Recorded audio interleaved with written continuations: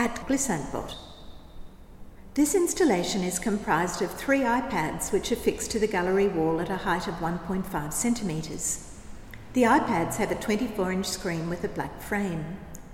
Each iPad has a screen loaded with the Twitter page of at Glissantbot, which was created by the Otolith Group.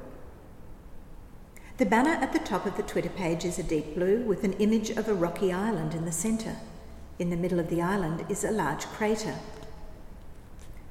Overlapping the banner on the bottom left is a green and yellow circular image of the Martinican writer, poet and philosopher Edward Glissant, an important literary figure of the Caribbean.